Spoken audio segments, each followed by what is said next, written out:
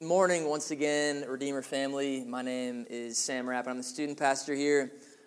If you've seen me preach here before, you've seen that I wear a sport coat, and that's because I want to keep up with the maturity of Russ, and I have pimples on my face still, so I want to up myself to not look like a 16-year-old, because I know I do. So all that being said, I'm 3 for 3 with sport coats in my time preaching here, but if you do have your Bibles, we will be in the book of Hebrews, chapter 12, and we're going to be looking at verses 18 to 29. So a couple years ago, I went on a trip to California, and first half of the trip, we spent in San Francisco, going to coffee shops, eating really good food, kind of just walking through those really hilly, confusing streets. And then second half of the trip, we went up to Napa Valley, and we spent the few days in Calistoga, which is this small wine country town, top of Napa Valley. I was 21 at the time, wasn't a wine guy, but we were in wine country, which a lot of y'all are probably wishing y'all were there right now. But we were up there, and we were kind of just walking through the town, getting our bearings, driving around, understanding where everything was, where the grocery store was. And we looked right behind where we were staying, and there was this huge mountain. And we were like, man, we're 21, we're in college, we're going to hike that tomorrow, right? With no prep, no stretching, we're just going to go for it, right? And this mountain on the cover looked like Kennesaw Mountain, right? Which is a decent-sized mountain, but not a mountain. You know what I'm talking about? So we hiked this mountain. We're thinking, man, okay, it's probably going to take hour and a half, maybe, right? Because, you can go hike Kennesaw Mountain. You don't have to bring a bottle of water, right? You can just hike up, hike down, you're done, right? Go back home. So we go up this mountain. It takes us 10 hours to hike this mountain, okay? We leave at 9 a.m. We get back at dinner time, okay? Listen, I brought a turkey sandwich and a Chewy bar, okay, with a bottle of water. And that's all I had for 10 hours.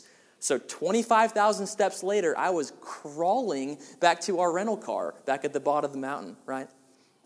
Not only that, but we hiked through about 4 seasons of the year up this mountain, okay? So first half, it's 75. The wildfires are going through California, so the first half was like a burnt charcoal desert going up the mountain, right? Second half was 60. It was perfect. Top of the mountain was 25 with 1.5 feet of snow, okay? I don't know how y'all pack for that, but I didn't have the wardrobe for that hike, okay?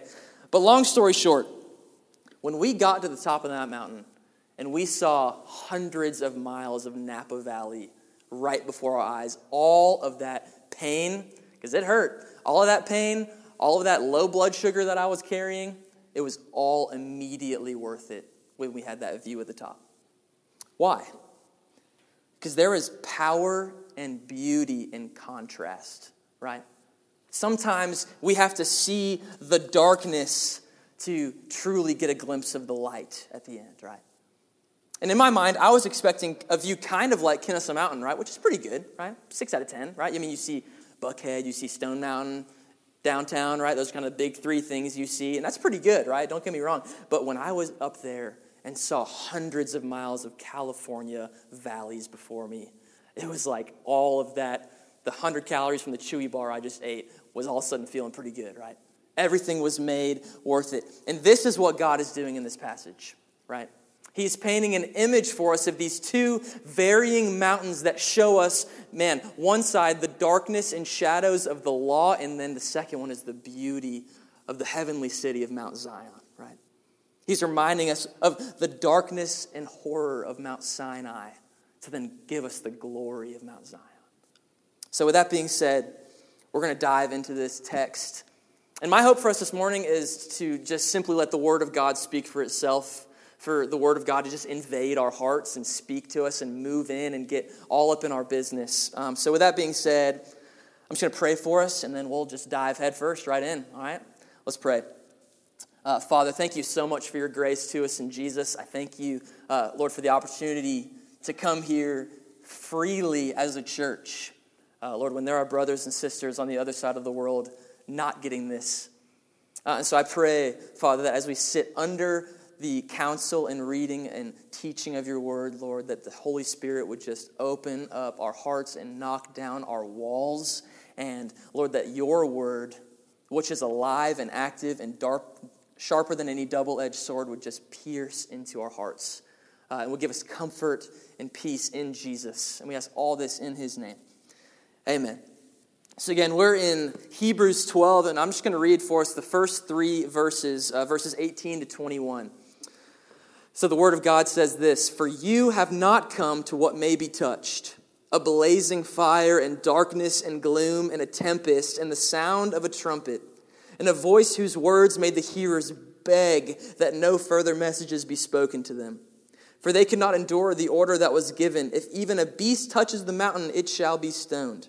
Indeed, so terrifying was the sight that Moses said, 'I tremble with fear.'" So I'll be honest, let's talk for a second. When Russ told me what I was preaching on, and that's what I read, I laughed out loud at my desk in the office back there. And I was like, is this a joke? Because, man, I mean, you read that and you're like, oh, well, this is the word of the Lord. I mean, all right, we're going for it. So let's talk. Let's talk first about what these passages are doing, right, so that we know what they're not doing, okay? So the first mountain, Mount Sinai, is what's being given to us here, right? And remember, this passage is basically painting an image between these two mountains, okay? And these are probably two of the three most important mountains in the Bible, right? Mountain number 3 is coming. It's at the end. Y'all just get a sneak peek there, all right? The first mountain here, Mount Sinai, is the mountain that Moses climbed to receive the law, right, back in Exodus. He climbed this mountain. You see in the text, it was thunderous. It was scary. It was dark. It was gloomy. And he received this law, which was good, right? It was good and it was holy and it was helpful. It was perfect. And it showed the Israelites how far they had to go to reach holiness, right? It basically created this gap between them and God. But the thing about the law is that it didn't give them the power to do that, right? It just gave them the law. It didn't tell them how to do it, right? If any of y'all got kids less than 5, tell them not to eat a cookie right after this, all right? And what they're going to do, all they want is a cookie, right? This law did not give us the power to achieve it, right? All this does is dig this canyon between us and God, but it doesn't build the bridge for us to cross that canyon, right? And this law is what came down from Mount Sinai, and this law had crippling demands, right? I don't know if y'all have ever felt like this, but this is kind of what it makes me feel like to live under the law, right? It's exhausting. It's crippling. You feel like you're never enough, right? You kind of feel like God is up there in heaven, like scoffing and scowling at you, right?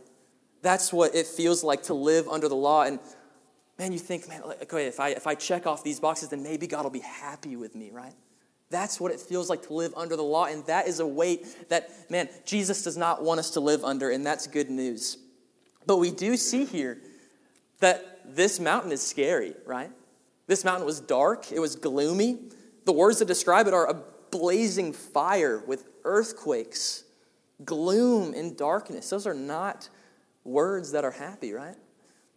And this is what the Israelites came out of Egypt for, right? Remember, just before they received this law, they were living in slavery under Ramses, right? Pharaoh, enslaved. And this is what they came out to? This dark, scary, condemning mountain? And Mount Sinai was so scary, in fact, that even Moses, who, remember, gigantic Bible figure Moses, right, who we see probably as kind of superhuman, my man was afraid at this mountain, right? And so, right after they received this law, the Israelites looked at Moses and were like, dude, we don't want anything to do with God anymore, right? He's scary. So they were like, man, you go talk to Yahweh and you tell us what he says, right? You be the messenger. We'll just stay back here at arm's length, right? That's how scary it was. Why?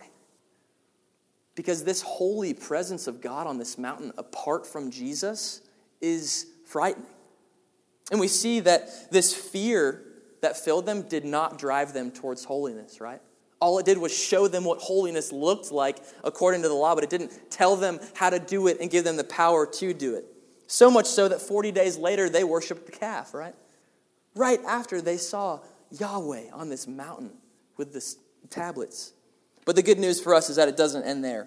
Let's look at verses 22 through 24. Y'all can smile now. It's about to get lighter. But you have come to Mount Zion and to the city of the living God, the heavenly Jerusalem, and to the innumerable angels and festal gathering, and to the assembly of the firstborn who are enrolled in heaven, and to God, the judge of all, and to the spirits of the righteous made perfect, and to Jesus, the mediator of a new covenant, and to the sprinkled blood that speaks a better word than the blood of Abel. But you have come to Mount Zion, to the city of the living God. This mountain's a lot sweeter and brighter, isn't it? It makes you want to smile a little bit more. The image in these verses is full of beauty and majesty, right? And that's something we see in the Bible, is that God uses imagery a lot because it stirs up our guts to have a feeling, right? And this is what we see, is that we have already inherited this city. This isn't just some distant idea, right, that's coming in the future, right? It says in this text that we are enrolled in this heavenly city. Just like y'all signed up for this church service and your name was on that list, so is the same with Mount Zion. You are on the sign-up genius list for Mount Zion, right? And it's ours because we are sons and daughters of King Jesus, right? We are enrolled in this heavenly city. We have received this inheritance right now. This is right here, right now grace, right? And this is what the writer of Hebrews is saying here. He's saying, man, we're not stuck in the same shoes as Esau. You remember that story just right before this? Russ hit on it last week. Esau sold his birthright for a bowl of lentil soup, right?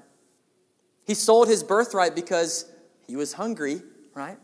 Back in that story. But also because he was living for the passing pleasures of the world. So much so that he gave up his inheritance, which means a lot more in 3000 BC than it does now. But what we see in this text is that unlike Esau, we don't control our destiny with a bowl of soup. Praise the Lord for that. You never really realize how much value is in food until you lose it, right? Until it's like right out of arm's reach, right? So I was at Disney World this past week. We were staying at the Swan Hotel, okay? And first of all, just by the way, Disney was limited to 35% capacity, but there were still 2-hour-long lines. So y'all just do the math there. I don't know if that's still 35%, but it felt big to me. But it was the first day. We're exhausted from driving, right? It's like 6:30. We're getting ready for dinner. The girls have all figured out their meal. They're getting sushi. I'm not a sushi guy, so I'm like, all right, we'll find plan B, which turned into plan, Q or R at that point. But began on the Disney app, which was not as intuitive as I feel like it should be for a company like that. But we're in the room trying to order. We're sitting on the couch, me and my brother-in-law. It's like just us two, right? There's like all 8 of them had their meals, but me and my brother-in-law trying to figure this out, right? So we try to place this order on this restaurant that was like walking distance, and basically like we would get to the checkout of ordering, and it would all of a sudden say, "We're sorry, we could not complete your order." That's something when you're hungry. I'll tell you that. That is something to read when you're hungry. Amen? So increasingly frustrated, we went downstairs. That took 4 or 5 tries of failing X, right? So we go downstairs, we look at the restaurants, right? The restaurant that looked pretty good had like a 2-hour wait to where you couldn't even order online until this certain gap, which I think was like 8:45. And at the time, remember, it's 7 p.m., so we're like, ooh. So we go to this other restaurant, which is where the girls were ordering. It was a sushi place, right? And this isn't the kind of sushi place that like is a sushi place, right, that has like fried rice. This is the kind of sushi place that like doesn't even have a bowl of rice that you can order, right? I'm talking about like they have like raw tuna, and that's it. That's all they got. At that point, I was like, I'll take white rice and bean sprouts at this point, right? Like, I'll take whatever you got. And again, this sushi restaurant has sushi. So if you're like me, that was not the answer. So, like, man, we don't want that. So we go on to DoorDash, right? Because he has the Dash Pass. So we, of course, went on DoorDash and found a couple restaurants. Every single one we would order, get to the end, and sure enough, you guessed it. It said, you're out of range. For every restaurant. There were restaurants like a 7-iron away from the hotel that still said out of range. And we were like, I don't know how this adds up, right? So, finally, we open Uber Eats, right? You know the feeling, right? You go through Uber Eats, you're closing out, it goes through, right? And then you swipe the card, and then food's on your way, right? We got Antoine bringing us our food in 30 minutes. But this was the kind of thing where, right, like on Uber Eats, you can pay the extra $1.50 to get them to deliver it straight to you. I made the mistake of not doing that. So we had Antoine bringing meals to other people before us, right? And so he was at this restaurant, this other dude's house for 20 minutes, and I'm up there refreshing. We're in the lobby upset, right? That was a long way of saying our salvation is not dependent on a bowl of soup. All right? So all that being said, the good news is that we are not building our salvation on a bowl of soup, right? And let's be human just for a second, okay? I was at the point where if you put a bowl of lentil soup before me, y'all, birthright would have been gone. I'm just going to tell y'all that. Like, inheritance, like Esau, would have been out the door for that bowl of lentil soup, all right? That's where I was at. But again, that's the good news, is that our salvation, our inheritance, our enrollment in the heavenly city is not based upon our feelings, our faith, our strength, right? So let's think about it this way. This is what it might feel like in comparison to being under law, what it feels like to live under grace. These are just a few things that came to mind. Confidence, security in Jesus' grip on you, freedom to move towards godliness, not to earn your standing before Jesus, but because of your standing with Jesus. See, our faith is not about how strong we're holding on, just hoping we don't let go, right? Our faith is built upon Jesus holding deeply and strong onto us, not letting us go. And that's good news. Let's look back into verse 24 really quick again. Verse 24 says this, "And to Jesus, the mediator of a new covenant, and to the sprinkled blood that speaks a better word than the blood of Abel." So let's think back all the way to Genesis 3, right? Adam and Eve, they're in the garden. Man, you read Genesis 2 and 3, right? Every time you're like, man, maybe they won't eat the fruit this time, right? And every time Genesis 3 rolls around, they eat the fruit, right? Every time you're like, no, Eve, why? So they eat the fruit, and then sure enough, God's like, hey, you're going to have a son, and this son is going to crush the head of the serpent, right? He's going to crush the head of the serpent, and this curse is going to be wiped away, right? So sure enough, Adam and Eve have a couple sons, right? They have Cain and Abel. And so we got to think for a second. If you're Adam and Eve and you had this son, you don't know about the redemptive plan of Jesus yet, right? That's a long time in the future.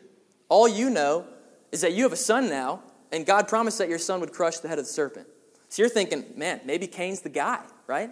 Maybe Cain's the one that's going to do this thing. But what does Cain end up doing? If you remember this story, you remember that Cain, instead of crushing the head of the serpent, crushed the head of Abel in a fit of jealous rage, right? This firstborn son that you had, who was supposed to be the redemptive Savior in your mind, right, all of a sudden murders your other son. This verse in Hebrews says that the blood of Jesus speaks a better word than the blood of Abel, right? Why? It's because Abel's blood on the ground in Genesis 4 was calling out for condemnation, was calling out for vengeance and revenge to take place for his death. But what does the blood of Jesus speak for us in this text? It speaks forgiveness, right? Jesus' blood is crying out for your forgiveness to the Father. It's crying out for your chains to be broken, for your idolatry to be crushed, and for your forgiveness and reconciliation with Jesus. And this brings us to the last section of this passage. So verses 28 and 29. It says this, "Therefore, let us be grateful for receiving a kingdom that cannot be shaken. And thus let us offer to God acceptable worship with reverence and awe, for our God is a consuming fire." So the book of Hebrews, we've been going through it for a while. But this book was likely given as a sermon to a group of Jewish Christians, right? And these Jewish Christians were living in a world that was dominated by Rome, right? I mean, world superpower beyond anything we could even begin to imagine, right? And what does this writer say? That there is only one kingdom that will stand forever, right? And that's not Rome. And to these hearers, that would have been unimaginable, right? He's saying that, man, even Rome is going to fall one day. And for these people, that was unimaginable. But I want to ask you guys this. Do you know anyone now that's afraid of Rome? I mean, you go there as a tourist now. Nobody's afraid of Rome anymore, right? In the 1940s, no one could imagine a world, especially if you lived in Europe, where Adolf Hitler was not the world superpower leader, right? In the 1600s, if you lived within 100 miles of the Mediterranean, you could not imagine not living in the world of the Ottoman Empire, right? Stalin, Genghis Khan, Nebuchadnezzar, Ramses, all of these powerful men ran the world at various points in history, right? And we're not still living in their regime, are we?